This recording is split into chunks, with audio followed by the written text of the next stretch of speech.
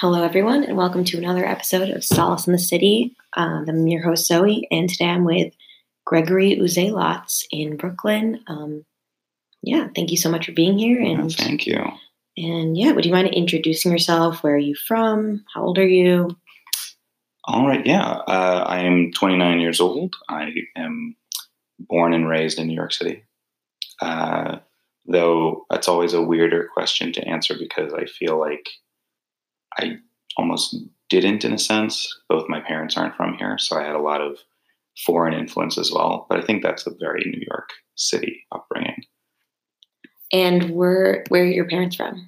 My father was born in what's now Serbia, at the time Yugoslavia, and left for Toronto, Canada when he was around 8, I think. And then grew up in Toronto until the 70s when he came for graduate school. And then he came back again later to immigrate. And then my mother is from South Africa. Oh, wow. Yeah, she's from Johannesburg. And she came in the late 70s, early 80s. And and hasn't left. I mean, we've been going back to South Africa since I was a child. But yeah. So did you grow up with a lot of Serbian influence or? Way more South African and specifically South African Jewish influence. It's like a very niche. I was going to say this existence. I didn't really know that existed. What is that like? So, I mean, this is irrelevant to the rest of the podcast, but why not? So in the mid to late 1800s, basically 2 villages worth of Jews left from kind of what's now Lithuania and went to South Africa when there was the gold and diamond rush. And that included my great-grandfather. Yes. And ever since then, there's been, multiple generations of South African Jews. And now the community is a little bit smaller, a lot of emigration to the United States, to the UK, to Australia, and to Israel, and then other pockets here and there. But at one point, it was definitely several 100,000 strong in between all the major cities for the most part. So my grandfather was a Cape Townian, and my grandmother was from Johannesburg, and then ended up my mom and her siblings were born in Johannesburg. So, yeah. That's so interesting. And then you grew up in New York. Did you go to one of the private schools? Did you have? You could say one of the prep schools. One of the what was that reality show? Gossip Girl. That wasn't. Well, there was Gossip Girl. Maybe this is a little too. This is so embarrassing that this is like a thing that dates me. But there was a show called NYC Prep. I don't know. It was garbage. But I knew some of those kids, and I knew kids that were like consultants for it. But it was a reality show about kids going to New York City private schools. And would you say your upbringing aligned with it at all?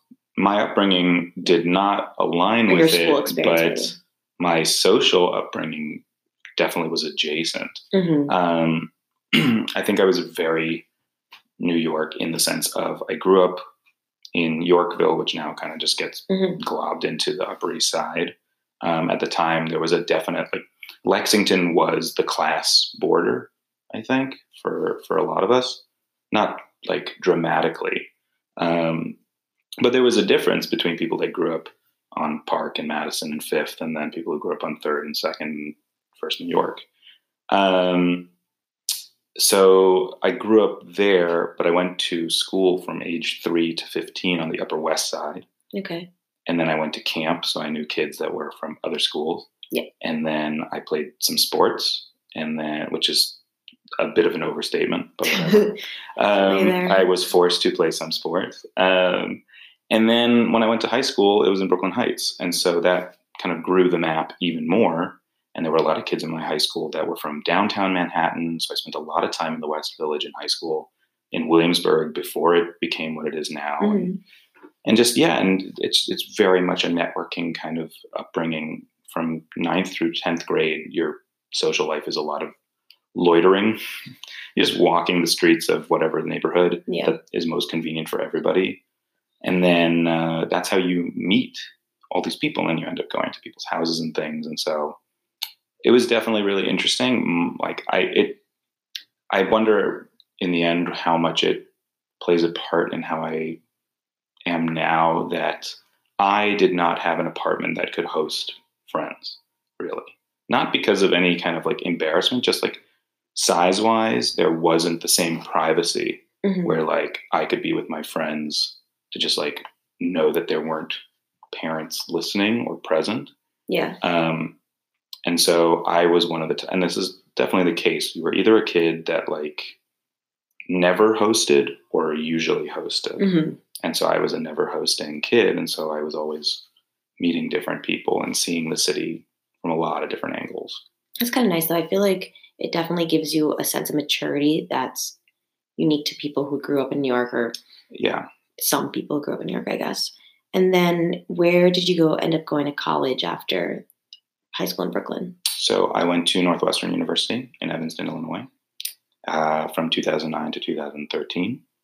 I was a double major in, get ready for all the words, radio, TV, film, and Asian language and civilization with a focus in South Asia. And then I also had a certificate in creative writing for media. Wow. So it was a lot of things on the final diploma. But it all was because I was this weird kid that knew exactly what he wanted to do going into college, which I'm not currently doing. So there's an irony to that. But I wanted to work in Bollywood. Oh, well, there you go. Okay, now I get it. That's where the colors definitely still come into play from my work.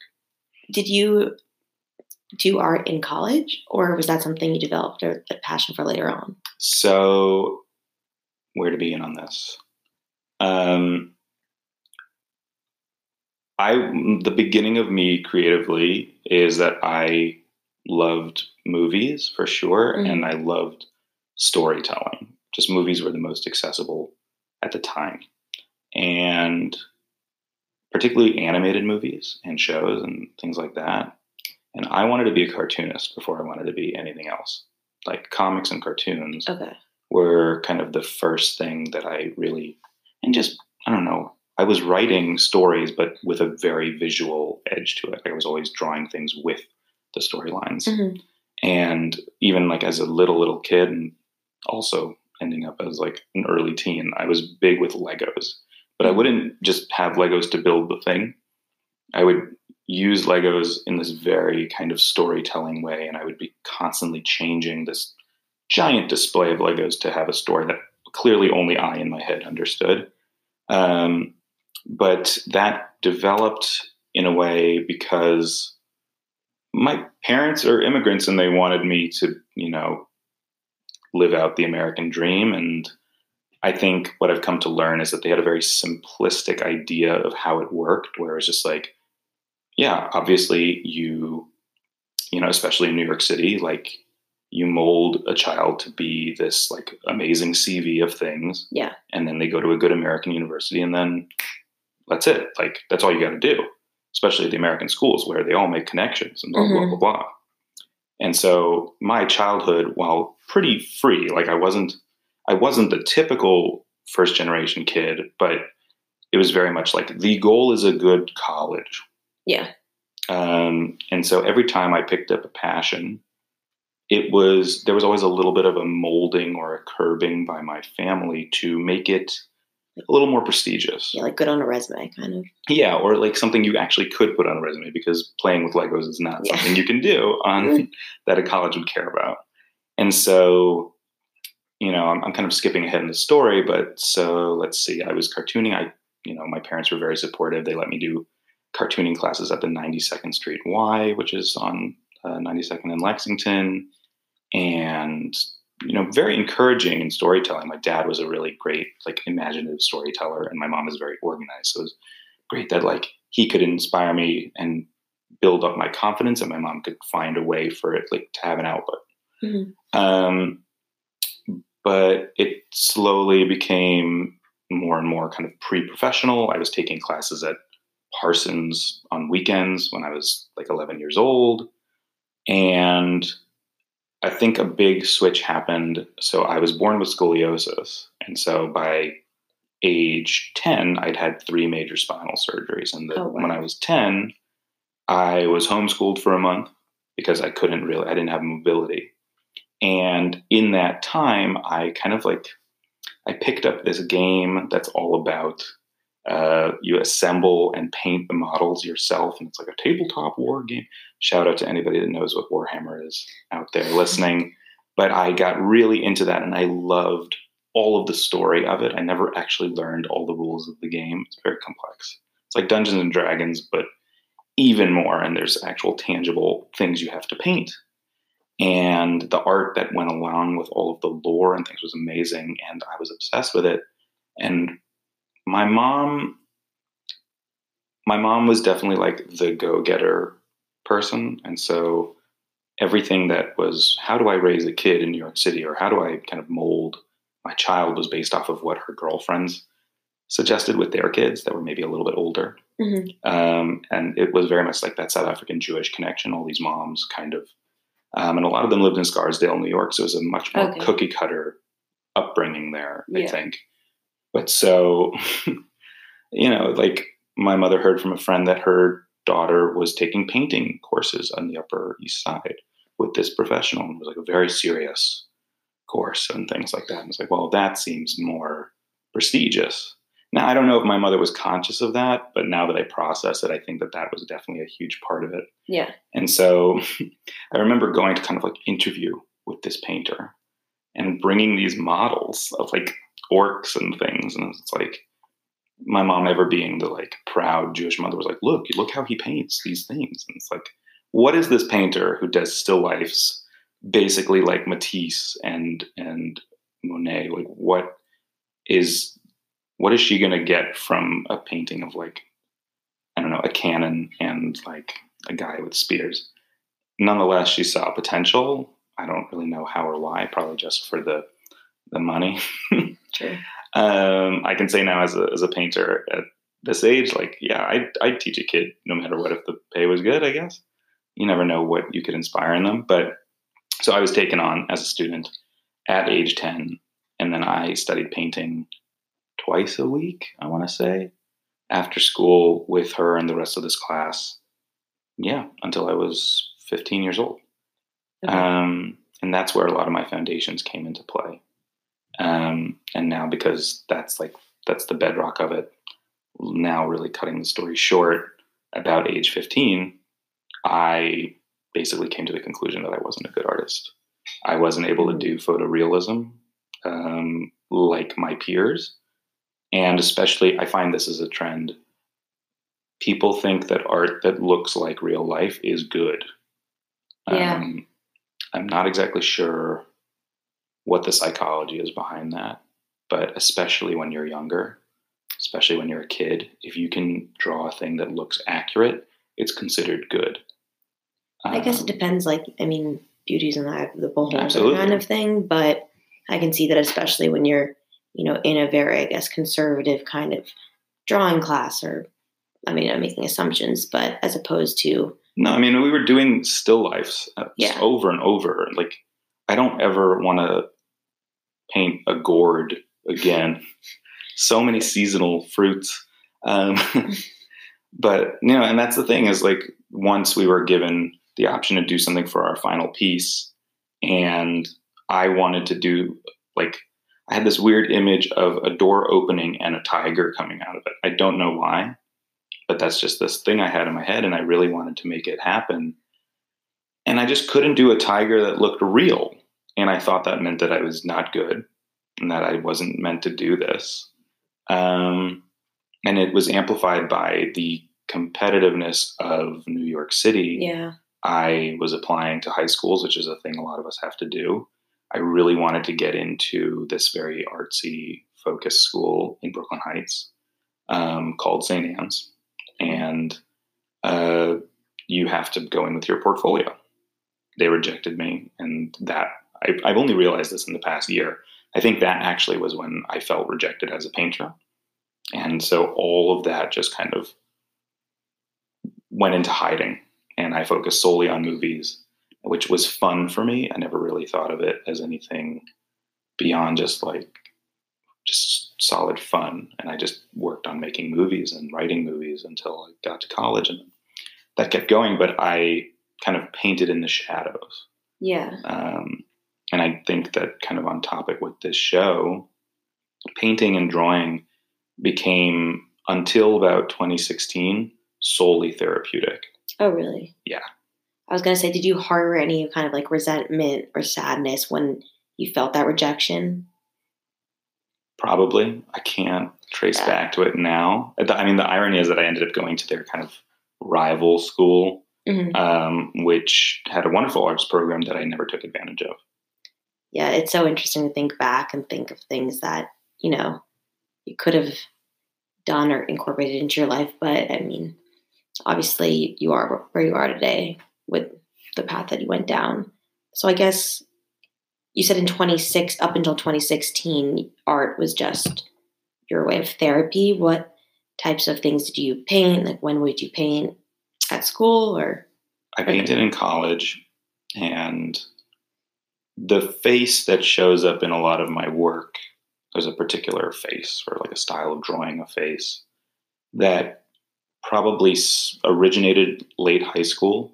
I'd have to really look through all my notebooks and try and find it, but it became this, it was always showing up in college. I was just doodling, and then I would have these watercolor paintings, and I was using the techniques that I learned as a kid, and I was adapting them to what I felt most comfortable with. Mm-hmm. And I don't know, sometimes it was, sometimes I would still do, and I do it for myself now too, just still lifes again, a lot of flowers. Mm-hmm. Because I'm drawn to color, and I process emotions through color and contour and the way that a brush stroke is laid onto paper. And so, sometimes it would be solely abstract. There was a lot of experimentation. I was going through old paintings that are at my parents' house the other day, and there's stuff I do not like that I would not do now, but it was just interesting to see where I was at. There's a lot of journaling. So if you go through old journals of mine, you can find a lot of ink sketching and drawings within the actual entries. So kind of like in the margins and if there's a paragraph break and things like that. But I don't know, it was usually for like sadder things. Yeah. I definitely can tell you that in like 2014, 2015, definitely 2015, there was a lot of like heartbreak paintings and just like being sad and like coping with sadness and just like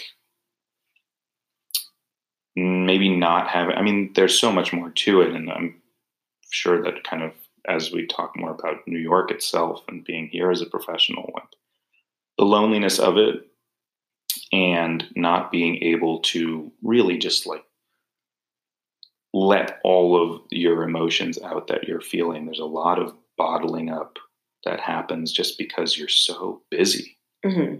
And I wanted an outlet for that wasn't just words on a page. And so a lot of that earlier work from 2014, 2015 is just like, there's a lot of just like vomiting color and just like people unable to, and it's still a kind of a motif in my work, like literally being unable to keep all of the things you're feeling inside. Yeah. I don't know. It's how it manifested at the time. That's so interesting. I also keep a journal, obviously, but I don't have the art ability that you possess. Well, I'll stop you there. I'll say this now, and like for any listeners of this, is that you can do the old phrase that art is in the eyes of the beholder and all that kind of stuff. But as I've become more professional with this practice of art and I've made it my full focus, I've done a lot of everything that I did when studying film and the theory behind it. I've now basically done my own BFA and just so much reading and writing papers for no one and a lot of theorizing about making art. And I now have a definition of what art is, which most people say you can't define it. But my definition is that it is simply, I'm going to make it really unromantic, but it is an externalization of something internal. That's what art is. Yeah. People can either like it or not. You might not even like it, but the fact that you're taking something that literally only you are going to be able to comprehend 100% and you're sharing it with other people, that makes it art. And And art is it's a vehicle, it is a tool that we have to kind of share these things that really are inexplainable in their full kind of pure form. So we do the next best thing, which is creatively manifest them. So even if you don't think you have the ability, you could still be making art that could connect with someone, that someone could see themselves in. And that's more important than doing it professionally, I think. Yeah, no, I love that. And I mean, in a sense, it can be applied to different types of forms of art, like dance or, I don't know, poetry and spoken word. I think it goes beyond that. I mean, that's why I say that if you have a baker that, like, they really love what they do, and every croissant that they make in a morning is a mode of expression, even if it's like you're not thinking while you're doing it, but you're at home and you cook. You're at home. The way that you clean your house could be creative and artistic, in that you're not just doing a chore, you're putting a piece of yourself into the action. Yeah. Yeah. I mean, it's that's why I feel like there's that phrase. I mean, it's an art, or I don't know if it's a phrase or a quote or what it is, but it makes a lot of sense. Okay, I'm going to take a quick break, and then I want to talk to you more about specifically the project you're working on. And yeah. Sure. Okay, so I'm just going to quickly read the event description of your exhibit Alone Together from Facebook before we dive right into the questions about it. So it says, a 2018 study reported that half of all Americans suffer from loneliness. In Alone Together, Uzelatz explores the tragic irony of the internet in an isolation epidemic. So obviously this is pretty on brand with my podcast in terms of the intersection of or the irony rather of everyone being lonely, and then, but ironically, since everyone's lonely, you're all together in that loneliness. And I know obviously what inspired my podcast. So I was wondering, what made you make that the theme of your exhibit? I'm trying to think really where the beginnings of it started for this exhibition, but that has been a theme in my work probably from the beginning. Mm-hmm. Because when I more or less gave up on visual art as a career ambition or a main form of expression when I was 15 years old. I just didn't think that I was good enough, which I feel like is kind of part of it as well, part of this whole theme. But I don't think it was demoted per se, but art became solely a form of therapy. It was purely therapeutic, and it remains therapeutic. And I advise anybody to pick up some kind of creative thing for therapeutic purposes. But so kind of the genesis of my entire art practice was dealing with feelings of isolation, of loneliness, of rejection, of sadness, which then over time kind of just started to get built up more as I started to understand my mental health more and the differences between the emotionality and the actual medical side of it, the actual mental illness side, depression, anxiety versus I feel sad because this thing happened, or I feel disappointed, and really kind of learning the nuances between different negative and positive emotions and understanding my own, just my entire emotional spectrum and representing it visually. And and you go back into my work from the very beginning, besides the flowers, color is always there, and there's usually flowers or something that imitates kind of plant life because of how I was trained. But there's this face that shows up a lot, and a lot of people always wonder if it's a smiling face, if it's like a grimace, if it's something negative or positive, and it's almost always both. Mm-hmm. The idea of kind of smiling through pain or being in pain while actually being happy, the fact that we're these two things at once, and it's possible to be two things at once. that became a big theme. And then, it just evolved more and more. I'm back in New York. I'm dealing with everything in that way. I left New York in 2014, which gave me the ability to look at the entire experience of coming back to my place of growing up. But as an adult, now I got to look at it kind of through a fishbowl lens. Yeah. And a lot of what enabled me to do all of that and actually kind of gave me the full confidence to get back to visual art was the internet. Okay. And how that tool has changed over the past 6 years is tremendous. And I started noticing more and more that the border between kind of the real world and the world of the internet started to blur. Mm-hmm. And ever since university, I've been really interested in this, but I started noticing that kind of the digital world, the way that we communicate on the internet, was bleeding into how we were communicating, or rather not communicating, in person. And so, yeah, that study is alarming. There have been more studies like that a little bit before, and definitely now. They keep calling it the loneliness epidemic. Yeah, I've seen that on Time magazine's. And it's real and it's serious. True. And I think what makes it so, not necessarily, it's urgent, but what I think is what gives me hope about it is that it actually is almost literally existential, because loneliness, now they're trying to kind of create this medical approach to it. Mm-hmm.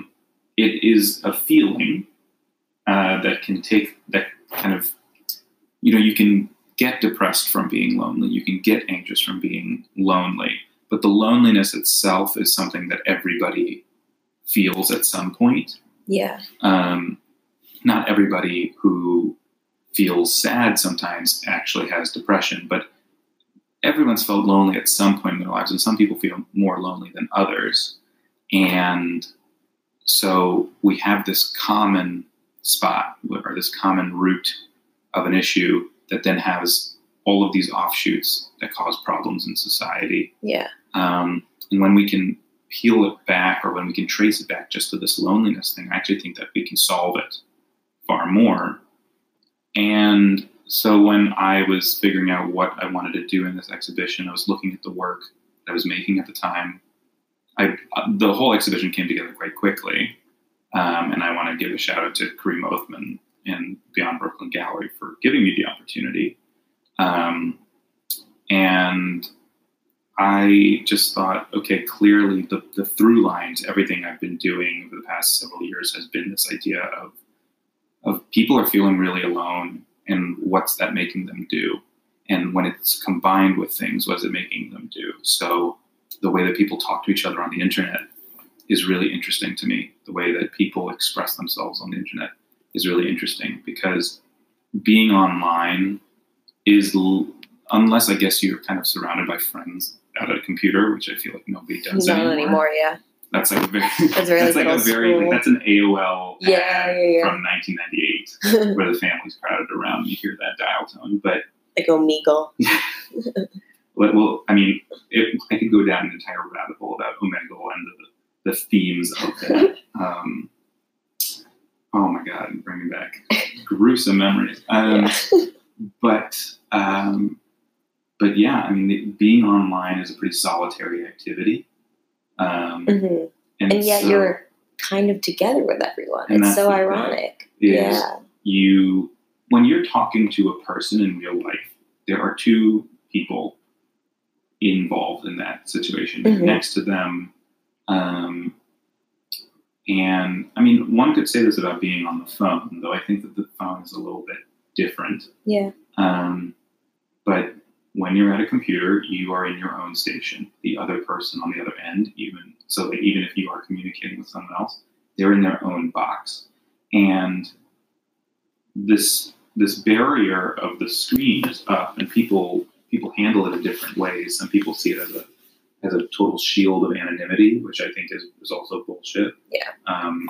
You reveal a lot more about what's buried down deep inside through that lens. It's not a shield, it's not a mask, it's not a cover, it is a lens or prism. And it is usually a very dark, warping prism. Yeah, I feel like if anything, that oh my gosh, I'm going to butcher this word, anonymity reveals more about who you are as a person than anything. I mean, it reminds me of all those, studies with looking at Google searches and finding the correlations between what people search on the internet and hate speech and absolutely things like that. But at the same time, going back to the exhibition, and this is why there's so much color and there's a sense of humor to it, and it's not. And I use written words within my work, and not every one of them is just like, "Oh, I'm lonely and sad." I'm not a song by The Cure, as much as I do kind of generate that vibe sometimes.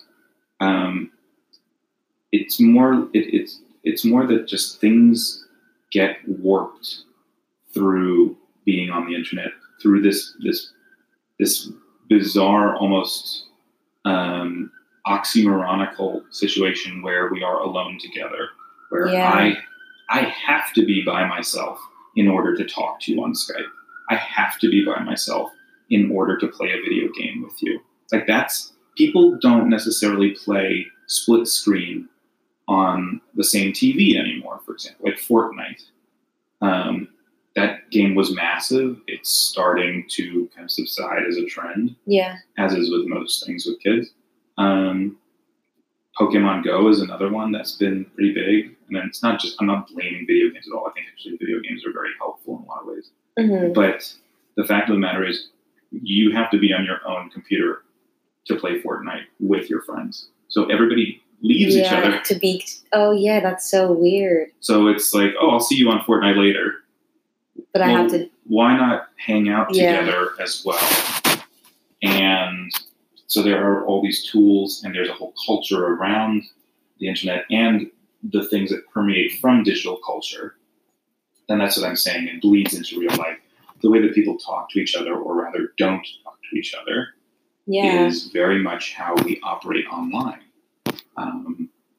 People don't talk to strangers as much anymore, which I think is a combination of a lot of fear-mongering in general in the media. It's also ironic, though, because, in many ways we do talk to strangers. Well, that's the weirdest part, is like, I'll talk to a stranger if I'm by myself. Through the screen, yeah. I'll make a new friend if I'm alone. It's weird, too. One thing I'm just thinking about now that you say, that whole idea of needing to be alone in order to communicate with others is like, I don't know about you, but I have friends who don't like to call, don't like to FaceTime, only text. Whereas I'm the first person to just be texting someone and immediately pick up my phone to call. And then that way too, you can't really be FaceTiming more than one person. I feel like that's the closest digital way we have to have a one-on-one conversation at this day and age. Whereas you can be texting 8 people at the same time if you're, really social, not social, but have those communications. So it's weird. You're right. How we like to isolate ourselves to initiate these conversations. And kind of the last element that makes its way into the exhibition is the performative element to. I feel like every time I use the word society, even though I absolutely mean it, someone's just rolling their eyes. But there is this entirely performative element of society now that it is embedded. It's no longer like some people like to perform and some people don't. People subconsciously are performing. And I'll cite my actual source on this. Bo Burnham talked about this years ago. He's the comedian that, he's more than a comedian now. He's a very talented director and writer. But he came to light because of YouTube. He was of that generation of entertainers that got their break because of YouTube in its early stages. And so he's very, very acutely aware of what the internet can do and how people operate on it, et cetera, and that performing, that sharing through social media.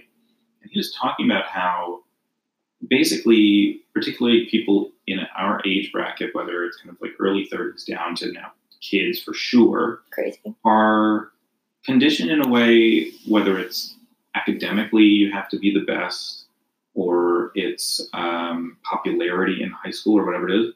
But it's like, it's I'm going to butcher his comments, but he was talking about how we were taught, like, you got to perform, and everything is about being this kind of performance out there and putting yourself out there in this performative way where you're supposed to do something in order to get a reaction. You're not doing it for yourself. Yeah. You're doing it in order to get a response.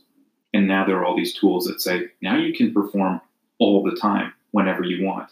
There's something in your pocket that you walk around with that if you want, whether it's Snapchat or TikTok or Instagram, you can, and it's weird as an artist or a writer, I think, because there are people that will say, oh, I never want to do the arts, that literally do on a very basic level what I do professionally, which is try to make a thing for others. So making an entertaining Instagram story might be how you think you're communicating with your friends, but you're communicating with followers. Mm-hmm. And the whole device and the whole system that's there in place makes your relationships about, it doesn't make it fully reciprocal. It makes it tit for tat. It makes it's like, I'm putting this out there because I want the likes or I want the response. That's why I love entertainers and how I'm on Instagram as an artist, because my Instagram is not personal as it might seem. Everything is there deliberately for performance. Yeah. If you want to know me, if you want to get to know me, if you want to talk with me, if you want to know how I'm really feeling, call me. Yeah. And then let's go get coffee. So true. Yeah, it is weird to think about. I want to be with you in person if I'm going to talk to you about. And I mean, I'll talk to people through lots of digital channels because I want to reach my friends who are far away. But I would more than cultivating or like creating some content to show other people your quote unquote life. Well, I mean, so a part of why my work took on this form with these little excerpts that will either be sampled from, I mean, for me, and this is a whole tangent I could go down, but I use the Hebrew Bible a lot in my work for a lot of different reasons. But I will also use English phrases and things, whether it's from pop culture or it's a joke of my own writing. But they're kind of out of context. They're floating around in these worlds where they're like dreams and things are more abstract, because I'm trying to give them to people where I'm giving them to you to figure out what you want to do with them. Yeah. Because everything now, like the Facebook status, you think you're expressing yourself, but you're doing it for an audience. Your followers are an audience, whether you like it or not. And maybe that is my personal view, but after kind of all the different little adventures I've gone through, working in digital advertising for a period of time and being on the other end of that, literally designing the content, the worst word ever. I was thinking that actually when you were talking about, all of this performative things that are becoming, ingrained in the life of influencers and whatnot. That word content, I feel, has been used more in the past year and a half than ever before. And that's kind of what I try to address in a lot of my work and with this show, is that the things that you love and that you generate in the world and that you put out there shouldn't be content. It should be the things that you like. Yeah. And you should have agency over them. And you also shouldn't be selling yourself. And that's this weird thing that happens, especially in New York, is you're out there in the workforce, you're out there going out, which people go out less and less and less, mind you.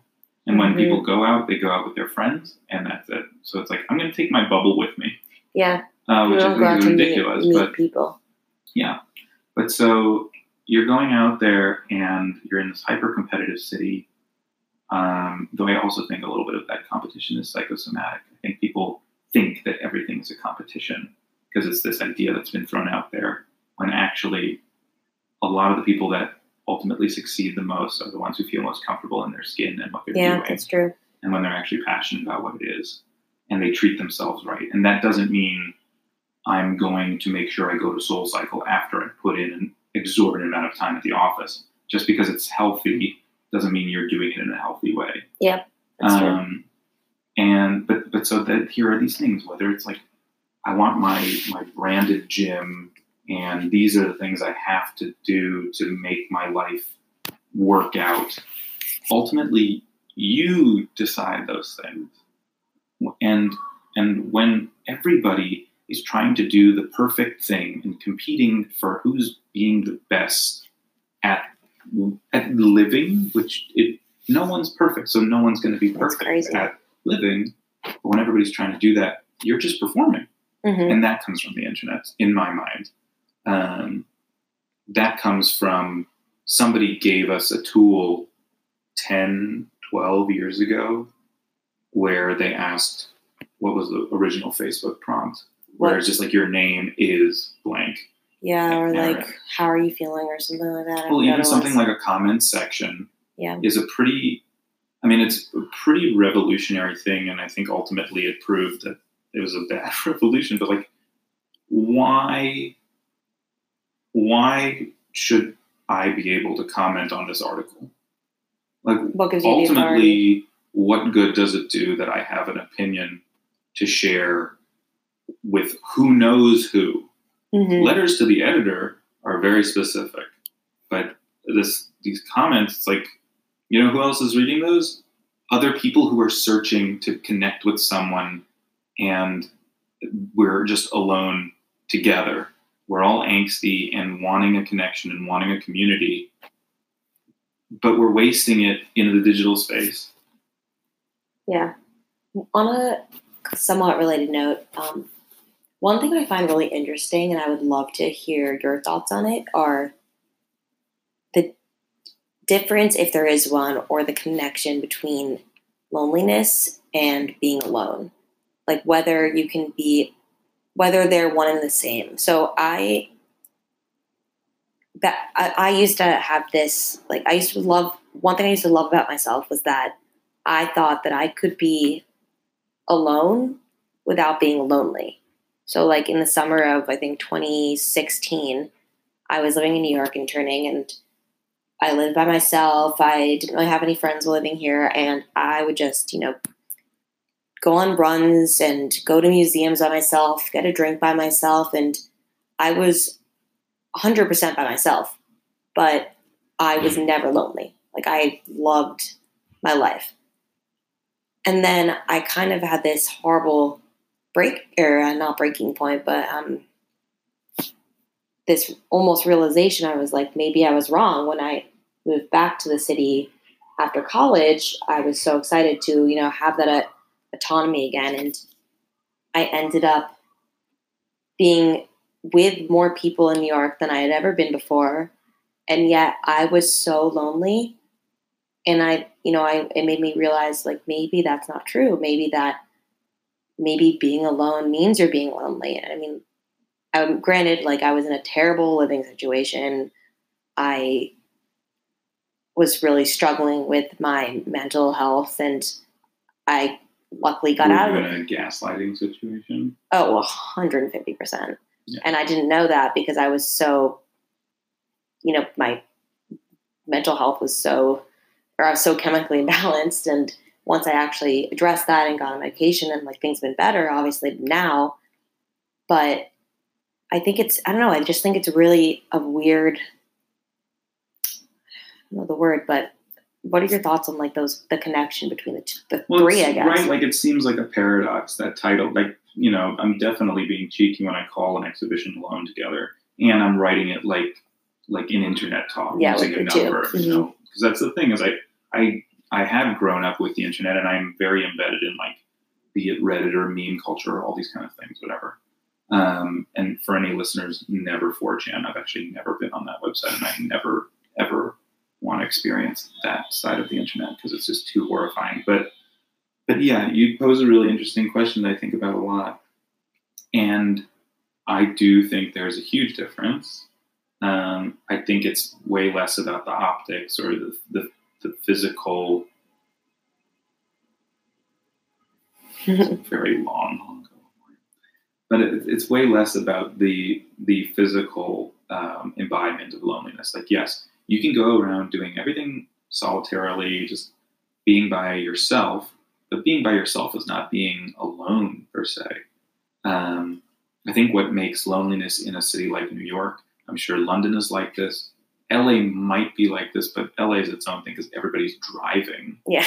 And it's so spread out. But any major city, and I have a feeling that a small town is like this too. I've only spent time living in a suburb of Illinois, really, and that's a college town, so it's different. But this could also contribute to why there are such high rates of suicide in colleges and universities, is that when you're feeling lonely, which can come from mental health issues, or it can come from just you are in relationships due to necessity or peer pressure and not because you want to, and that makes you feel lonely, but you're surrounded by people constantly, it amplifies that loneliness. Yeah, it's a vicious cycle.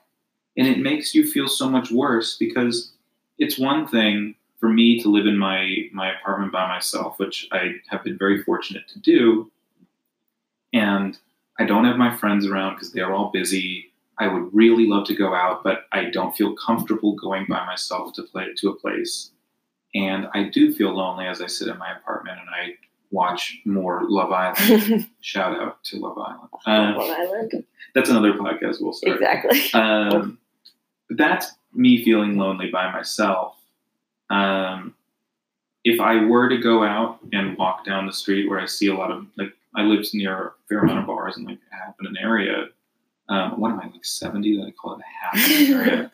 But if I walk down the street and I see all these people having a great time, it makes it so much worse.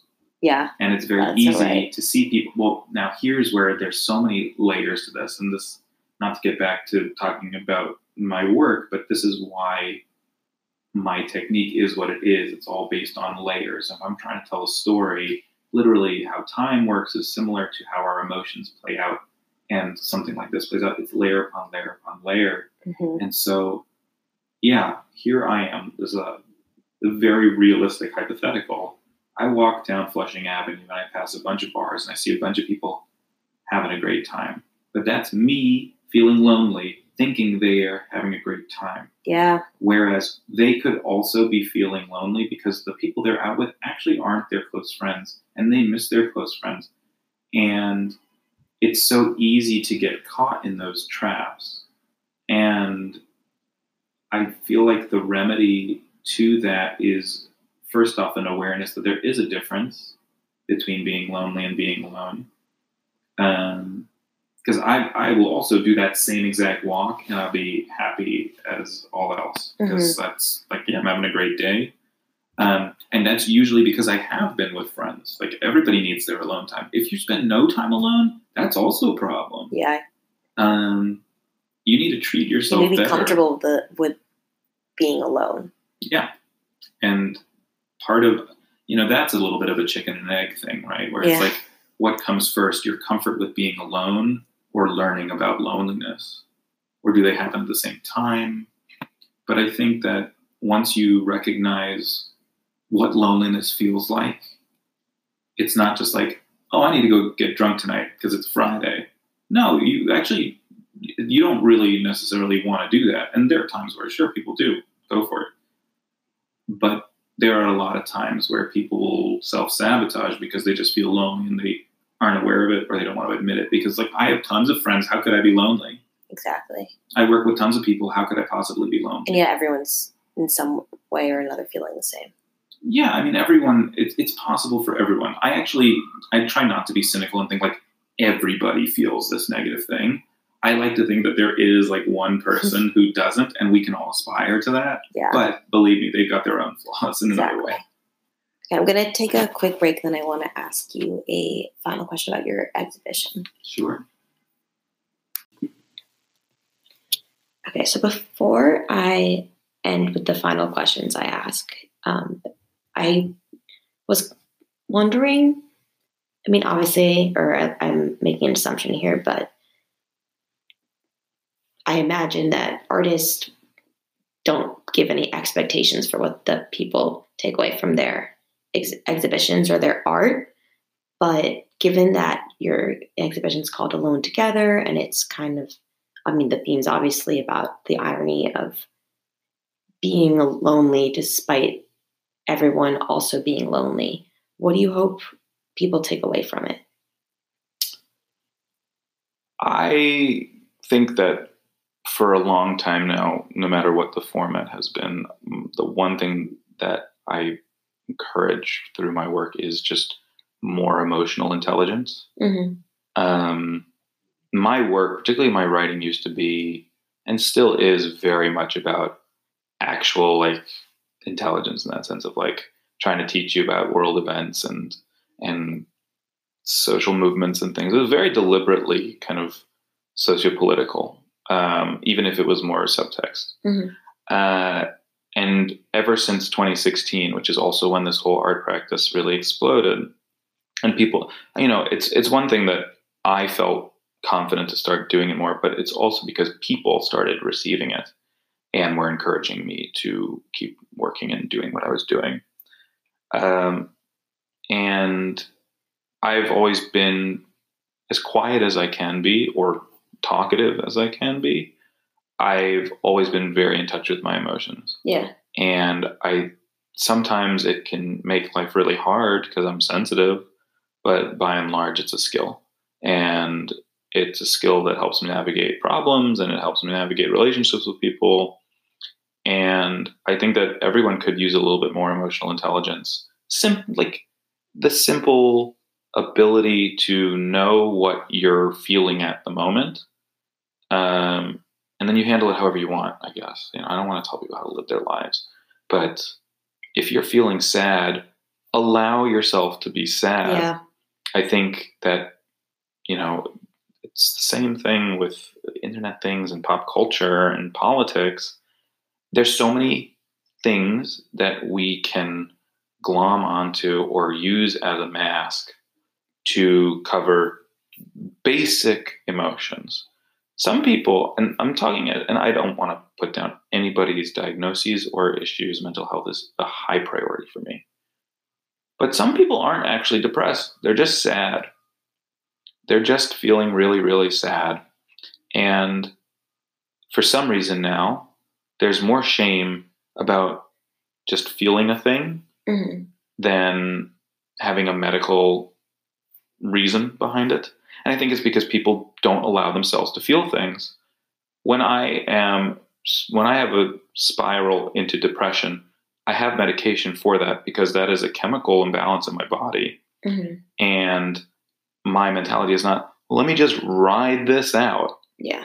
I'm being irresponsible if I do that. But if I'm, I have friends recently that have gone through breakups, and I've gone through breakups or heartbreak of any kind. I've learned the hard way, you have to let yourself feel sad about it. And if you're frustrated at someone, while you shouldn't take out your anger on people, you should allow yourself to be frustrated. Write it down in a journal. Go draw something. Go get a meal that you like. Don't be too cruel to your arteries, but do something that allows you to feel the thing you want to do, especially happiness. And yes, Alone Together is very much about our negative emotions and the things that we don't allow ourselves to feel on the negative spectrum. But the reason that I use bright colors and stuff is because happiness is always there too. You might not see it at the moment, but it's clearly there and it's clearly available, and it's not just on you.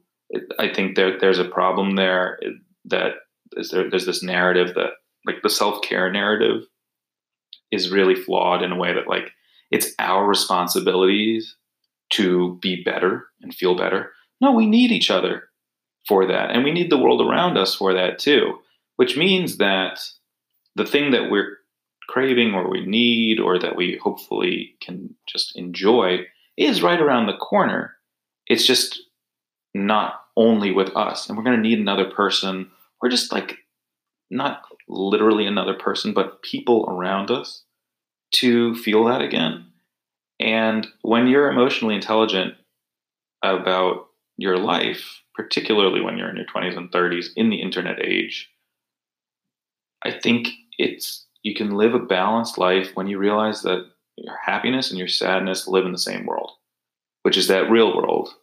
On the internet, I don't think there's like any real positive things there, because the happiness that's on the internet is extreme and the sadness that's on the internet is extreme, and the anger is so extreme, and it's awful. Yeah. The stuff in your dreams is unattainable, obviously, because it's a dream. But in real life, you can, there's things you can touch and there's things you can feel.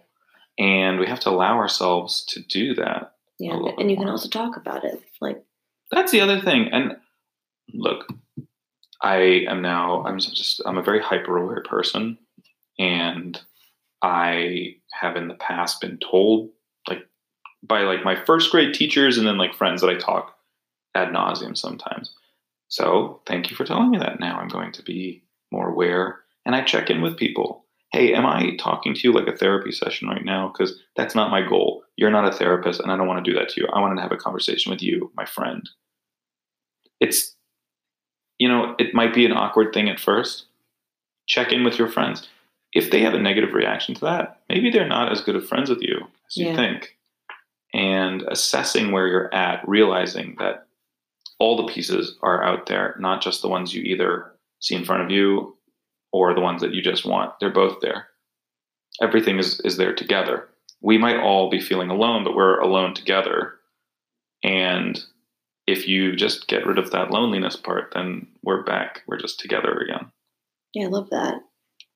Okay, now I'm going to ask a couple of questions that I always end by, and bring it on. Become the deep questions. Okay, so what's one thing in your life that's happened to you that's made you a stronger person today?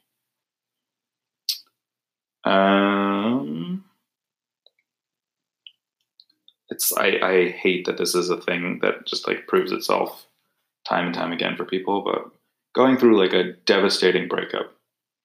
I mean, it's just awful when you have that first one. But you do build yourself back up. And I will take this time on the air to apologize to anybody that like knew me for a 6-month period in 2014, where I did not stop talking about it. It was the only thing on my mind. But if you gather the self-awareness, then, you can handle, because the next heartbreak's not necessarily that much easier. Or hope, I don't wish this upon anyone, but maybe the next one or the next one. But it is less traumatizing. You have the skills to face it. And I think also, mine was there were a lot of pieces to it as well. But, kind of in part of what I was just saying, where you have to allow yourself to feel things. When you allow yourself to feel all things, you also can dig up the traumas that might be informing your opinions. Mm-hmm. And I think that it's important to be aware of your trauma, and those do inform the way you feel about things. But hopefully you learn through that pain a sense of agency. And when you're fully present in what you're feeling and thinking and doing in a day-to-day, you can just power check yourself. Like, okay, I'm pretty sure I feel this way about this person. Absolutely. But just to be safe, why do I feel that way about them? Why do I not like that guy? Yeah, okay, yeah, no, I hate that quality about him. I think it's really gross. Or, actually, it's not that bad. I don't need to hang out with him, but he's not a villain. Yeah. And you can kind of make your life not simpler, but just more stress-free in that way. Also, I go on the negative side a lot, but, why is this so great? When you can understand what makes you happy, oh, well, then I can get more of that, maybe in a simpler form. But yeah, I want to be happy, and I can enjoy something. This might sound weird, but like a matte finish book is just like the texture of that is so nice. Like, it's not the same feeling as finishing that book that was a really good one. But, if I go to Barnes & Noble and I pick one up and I'm like, the cover looks cool, like, I just enjoy that experience of like, that's a cool looking book. Maybe one day I'll read that. Little moments of joy are things that I weirdly learned from going through such a calamity of a breakup. Yeah. And just in terms of how you treat people, that's the most important thing. I mean, I definitely grew up more from that. I became even more empathetic than that. My actual feminism was born out of that moment in a weird way. And just a lot of, just feelings about how to communicate with others. Makes sense. It's an answer I've gotten before. That's not surprising. On a similar note, do you believe everything happens for a reason? I think there's a combination of things. I think that just like, whether you're going to call it yin and yang or the two sides of a coin or whatever, there's a symbiotic relationship between full agency and destiny or fate. And it's kind of hard for me to explain, but they inform each other. And it's a chicken and an egg situation in my mind, where like, it was meant for me to do this because I did it, and I did it because I was meant to do it. They're just so intertwined. And I know that sounds just like ridiculous, probably. No, I'd agree with that. But it, like, when you fully get that kind of epiphany, it's like so relieving, because when it comes to art, I feel totally comfortable knowing that I'm on this planet to do this, to tell stories. And I don't have any other purpose. It's like, it is totally my destiny to keep doing this. Mm-hmm. But it's also because I want to keep doing it. Yeah.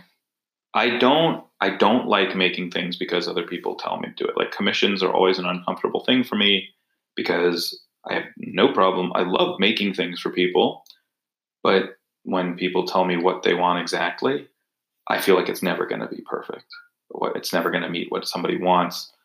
But I'll still do it because I can then kind of work it through my brain again. Like, no, this is what I do. This is why I'm an artist, is because people can come to me and say, I like this. Do you think you can adapt to just something I would want in my house? And then, of course, hopefully, we have that conversation where it's like, look, I don't know what you're envisioning, but you are trusting me to make something for you. And so I'm going to do my best to make that work for you.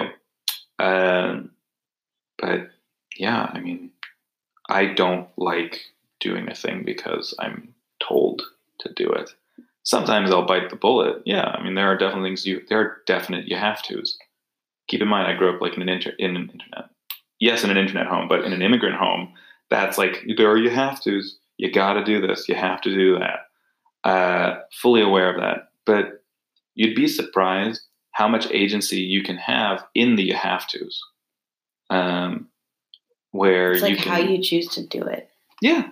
Yeah. I'll go to that dinner and I'll dress up nice. I'm thinking of me as like a kid. Like, I'll wear that tie, but I'm going to wear the tie that I want to wear. Yeah. No, I agree with that. Do you have a quote or a mantra that you live by? There's definitely not one. Or like a favorite quote?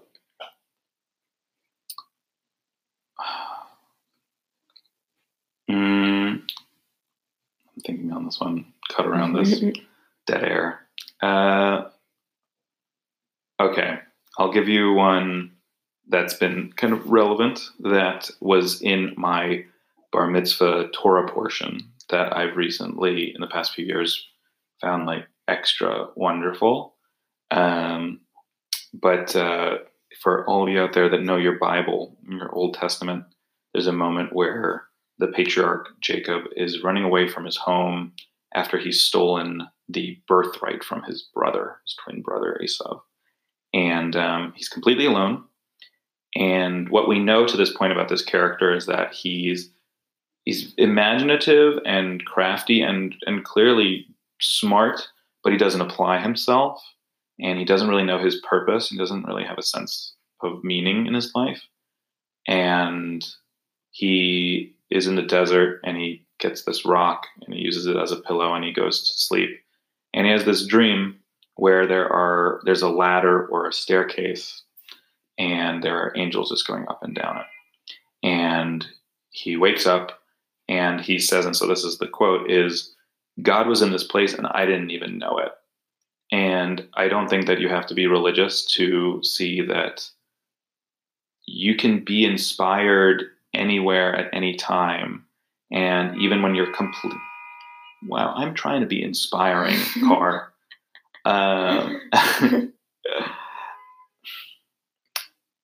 Even when you're completely alone and you don't have a sense of purpose, it can find you. You can meet in the middle, in the least expected place, and it can all come together even when you weren't expecting it. And leaving yourself open to that is really important. And that definitely, that quote, I think, channels a really important lesson that I learned maybe a few years after I graduated, and I was back in New York, and I'm now like bolstered by the emotional, security and intelligence I have from a breakup, moving abroad, getting jobs, getting rejected from things, et cetera, and realizing as an artist, and anybody who's making anything, this is, if I can leave a message to them, is like, you cannot dictate what your masterpiece is going to be. I love that. You have to keep making stuff. Because if you think that your next project is your medium opus, then what was the purpose of it at all? Because if you're just doing it for one thing only, it's just like, I find that almost, I find there's almost the genuineness is lost. Yeah. The rest of the world dictates what your masterpiece is ultimately. And you'll find that out. And you don't know when it's going to happen. You have to leave yourself open to that. You could make the greatest thing, at least for you personally, or posthumously, who knows? But the greatest thing you accomplish might be the last thing you say before you die. You just don't know. That. Yeah, that's true. It's very meta. And what do you love most about yourself? Self-love is hard. Sadly, it is. I think what I love most about myself is that I truly want the best for people. I am definitely selfish, as healthily as I can be. I am jaded. I am judgmental of people. I find judgmentalism to be kind of funny, actually, in a way that doesn't bully anyone. But hot takes are funny sometimes. But push comes to shove, I just want what's best for everybody. I'm not trying to please everyone, though that often does happen. That's the negative side of it. But I just want the world to be okay. Yeah, me too. When's your birthday? October 21st. It's a Libra. Interesting. Okay. It's the last Libra. Yeah, I'm like the last Virgo, or second to last. Interesting. Okay, amazing. And then my last question, which is the name of the podcast. And I mean, I imagine I can think of the answer that this is going to be, but how do you find solace in the city? Quick answer is going to the Met once a month if I can. Sometimes I miss it, but I try to go to the Met once a month by myself. Go with a friend though. There's no problem with that. But like spend an hour at least at the Met. Because the Met, I know this is no longer a short answer.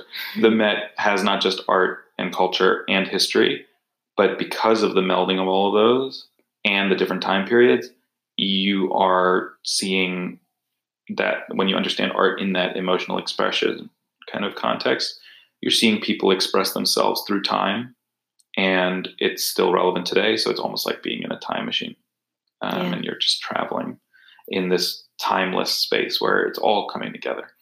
And it's just fucking cool and interesting. But I guess, let's see, the longer answer, also go to like a solid hole in the wall pizza place. They're dying out, but... Do you have a favorite? Oh yeah, please. Do I have a favorite? I don't know, what is it? The two best pizza places in the entire galaxy. Yeah, that's right. If there's one thing I'm hard and fast on, it is pizza takes as a New Yorker. Fuck Chicago. I live there. I can say that. It is a pie, not a pizza. It is a tomato and cheese pie that they've got out there. One slice and you're done. No, on the west side, T&R Pizza on 79th in Amsterdam, between 79th and 78th. And then on the east side, 89th and 3rd, Roma Pizza. Interesting. Those are my two spots, and I love them dearly. But no, beyond pizza and the Metropolitan Museum, I find it. I've recently found it harder to have, but I think finding solace is setting. It's hard because you can really rarely design it, but there is a way to kind of set it up where you have a night or a day too, but having a going out that you're open to anything happening and you just safely go with it. Yeah. I wouldn't encourage it to necessarily be like a drunken night out. Sometimes that adds a really great edge to it, but I do this less and less because people don't talk to strangers as much anymore. But when I moved back and I was really hurting in particular, and I was living at home with my parents, and I just didn't want to be home. Mm-hmm. I just wanted to stay out and have my own space because it was all kind of closed in. If I was below 23rd Street or at all, like even in Brooklyn, I would not go home until I went to, oh my God, I'm not even remembering what bar it was. It's on 14th Street and 3rd, which is no longer really a cool place to be. But Penny Farthing? No, it's like, they do also like hairstyling and nails. A beauty bar? Yes. I would go to beauty bar and I would not leave until they played Heart of Glass by Blondie. And I would meet people out and about and dance and enjoy myself. And sometimes that would lend to just like walking the streets and having conversations. When I used to travel more by myself, I would meet people, and just letting yourself be open to other people and exposing, and exposing maybe not your vulnerabilities, but just like your emotions to someone else's emotions. And I mean that in a completely asexual way too. I mean, all the power to you if you have like a magical one night stand, sure, where it's like perfectly content. Like, did that person even really exist? But really, like, I mean, I've met really amazing people whose names I cannot tell you. I don't remember even what they look like, but I do remember. Yeah, and I remember just feeling seen and seeing the other person. Yeah, I love that. Okay, well, thank you so much for letting me interview you and telling me about your project and your life. Where can everyone follow you, see your art, go to visit your art? So as of right now, I don't know when this is going up, but if you are in the New York area until December 31st, Alone Together is at Beyond Brooklyn Gallery, which is underneath Brooklyn Only Foods on 78 Henry Street in Brooklyn Heights. And then I will have shows and other debuts of pieces in the coming months. So follow me on Instagram at Greg Uzelats. That's at GREGUZELAC on Instagram. My website is guzelats.com. And yeah, that's where you can see me being silly and serious all at the same time. Amazing. Well, thank you again, and bye, everyone. Thanks.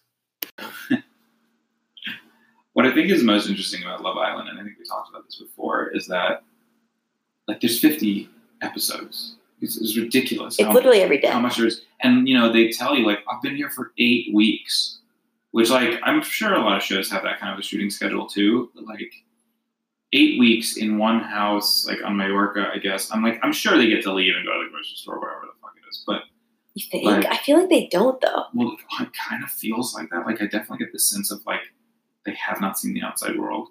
I know they're not allowed to look at their phones because then they show at the end when they get all the messages. But like.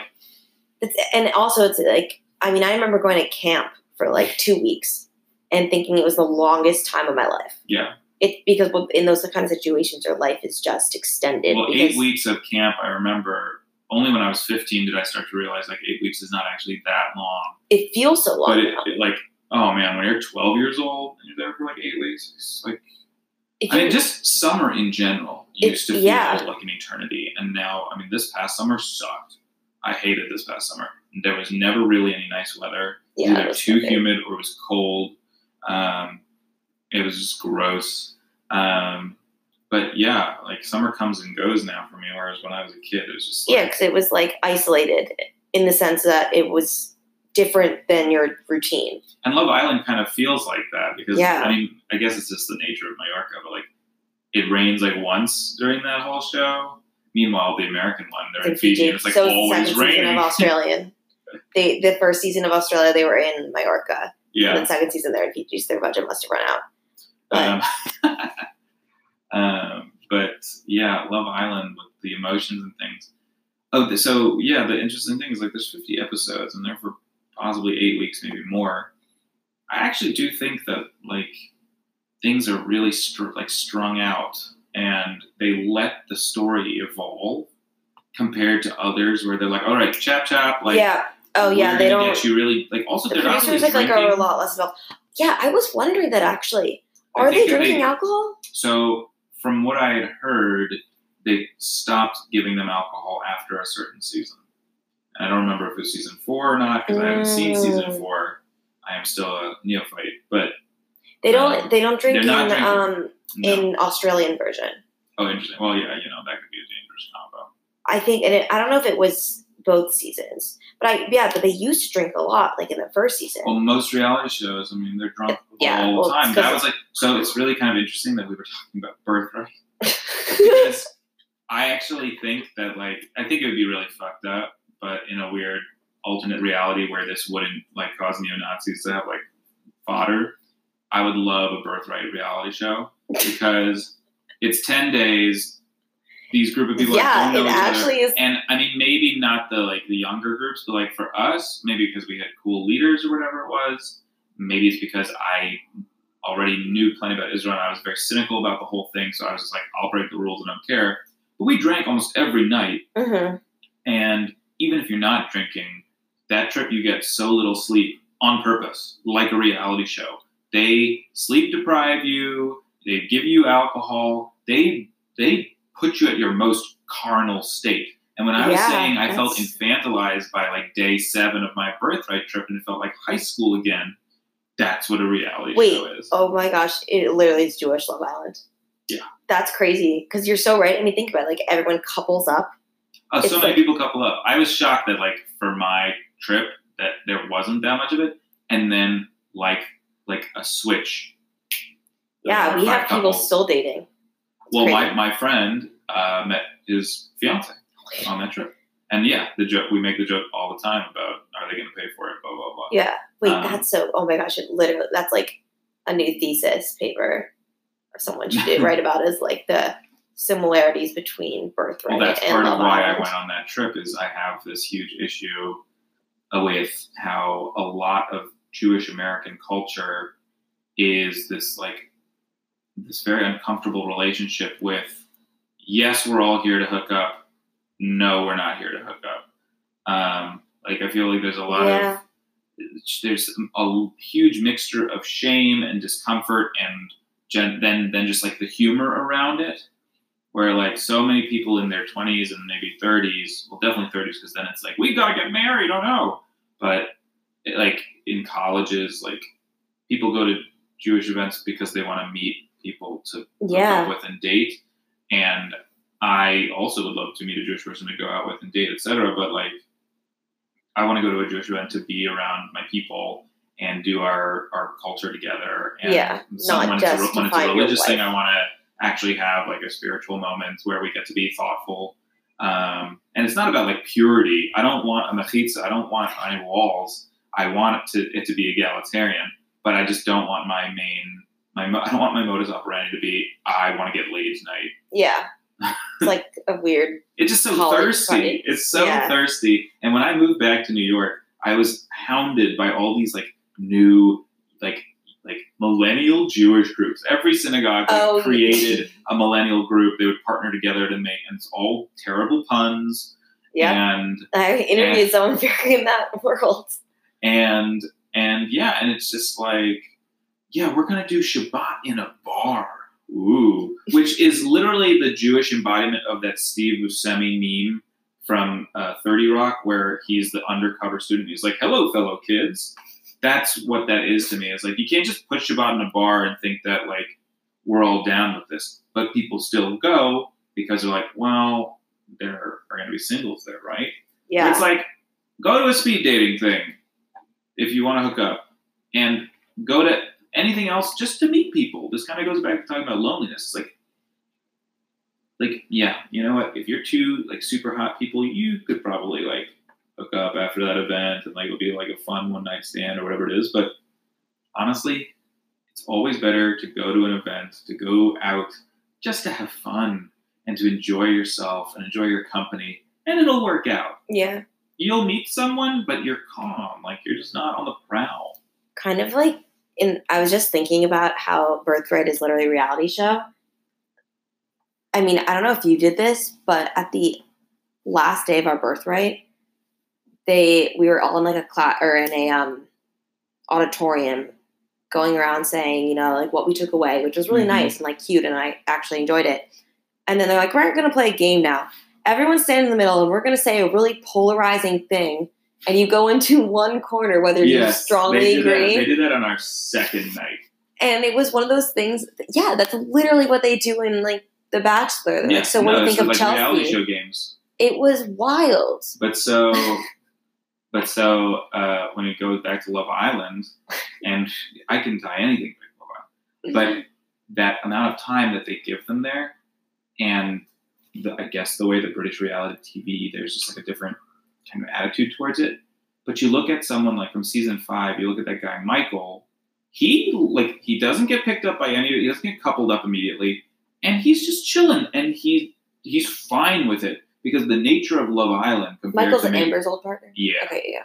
Compared to maybe The Bachelor or something, where like really like it's a ticking clock all the time. Like that's why they all those couples fail. I find the rules of Love Island, which it feels like they make up a new rule every episode, which is hilarious. Yeah, it's also, I mean, you could be there anywhere from 1 day to 8 weeks. Well, look at Amber. Amber paired up with one person at one point, and it wasn't before the guy Greg that she ended up with and winning with, who was the last person to come to the island. She found it like there. It really is fascinating. Like it's almost like the shittiest version of chess. It's just like, what is your strategy going to be? Like, people will couple up with you because you're friends and you both want to stay on the island. You can, and then those couples, like one person does get kicked off eventually and the other person doesn't. Or when they like have to kick off 2 people from different couples. Oh man, the worst was when that guy Danny went through the whole drama with I loved Yuande, and that girl showed up. What's her name? The blonde one. She's like a supermodel, and she's gorgeous. And then then Alessandra or something like that. And they couple Danny. Up, and then Yuande literally like put a curse on them. Yeah, she was like, "What goes around comes around," and then she got kicked off, and Danny had to stay. Which is like, then he left though. Yes, to be there. Oh, loved him. I think he did. Mm-hmm. Right? Yeah. Okay. The one thing I really loved about this recent season of the Australian version is like the couple who won was so genuine. Like I'm not gonna like spoil it, but they paired up at like not a strategic time at all, and they're still dating. I mean, granted, it was this summer, so like, ooh. I mean, maybe not at the very beginning, but like Tommy and Molly May, like I believe that one. I'm pretty sure they're still together. So is Maura and Curtis. It's just like I never really bought that, but like Maura's an interesting person. Maura's so Fanny Flutter. I can even do that. She's really Irish. Can you do their accents? Kinda depends. Like British accents, but they're not so even like British. Interesting. That's like the SNL skit's so funny. Well, so Maura and Greg are Irish, and then Yewande was Irish as well. Then Anton was from Scotland, which I'll always butcher. I'm not even going to try it. The ones from like Essex.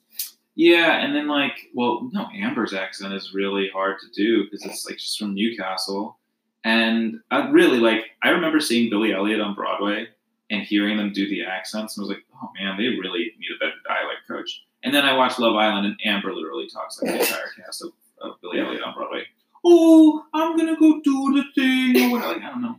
I don't like him, but Michael's being mean. That's so fun. And I'm like, God, I'm struggling to find you attractive now. I like all the other accents, I guess. That's why the Australian one's just great.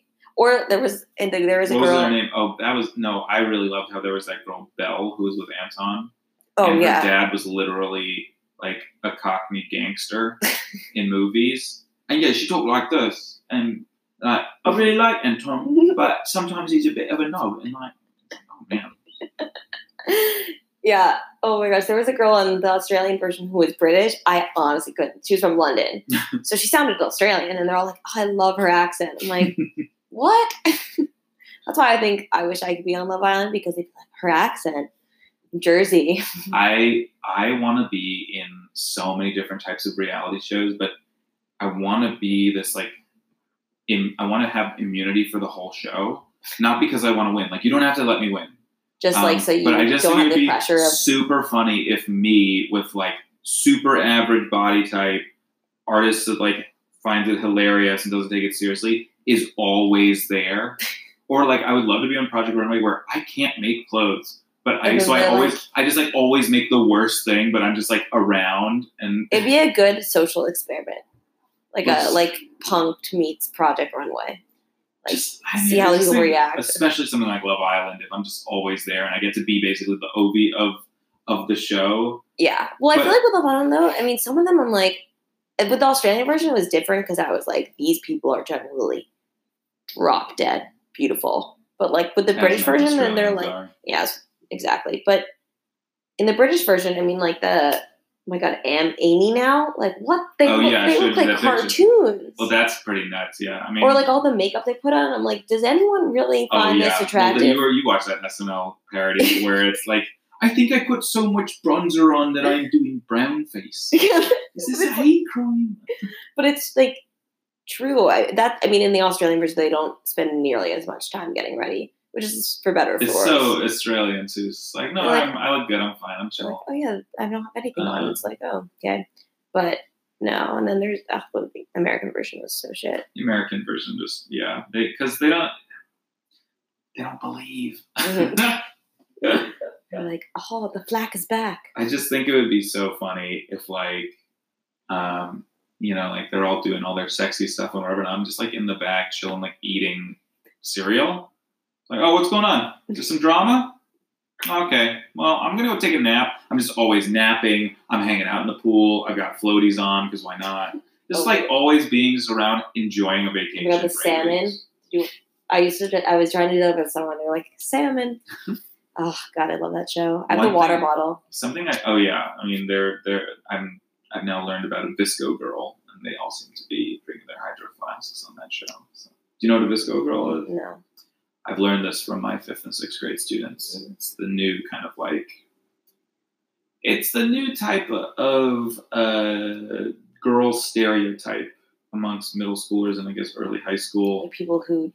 I'm going to describe the things that make a Visco girl, and you're going to be like, oh, like that's just this generation's version of like popular. They're not popular, but like basic. They are basic, but in a very specific way. So the attributes that make up a Visco girl are like a weird affinity for like saving the turtles, Hydro Flasks, being on the actual app Visco, which is an image editing app. Scrunchies. Okay. So it seems like some kids like put their hands in a bag of things from the 90s and was like, this is a type now. Yeah, but, I mean, it's true, though. And then, like, the girl, it's... The cheetah style, skirt. The style is girls that wear oversized T-shirts with shorts. So it's kind of like a Billie Eilish thing. Yeah, and it's just a weird... it's a weird new social group that also sounds like every other kind of, like, basic girls from all time. Just new technology. But Hydro Flasks aside, something I find really interesting about Love Island UK that I doubt would have happened in the American one, or maybe it was seen fake in the American one, is... The sex? I would say the sex. Like, there's no...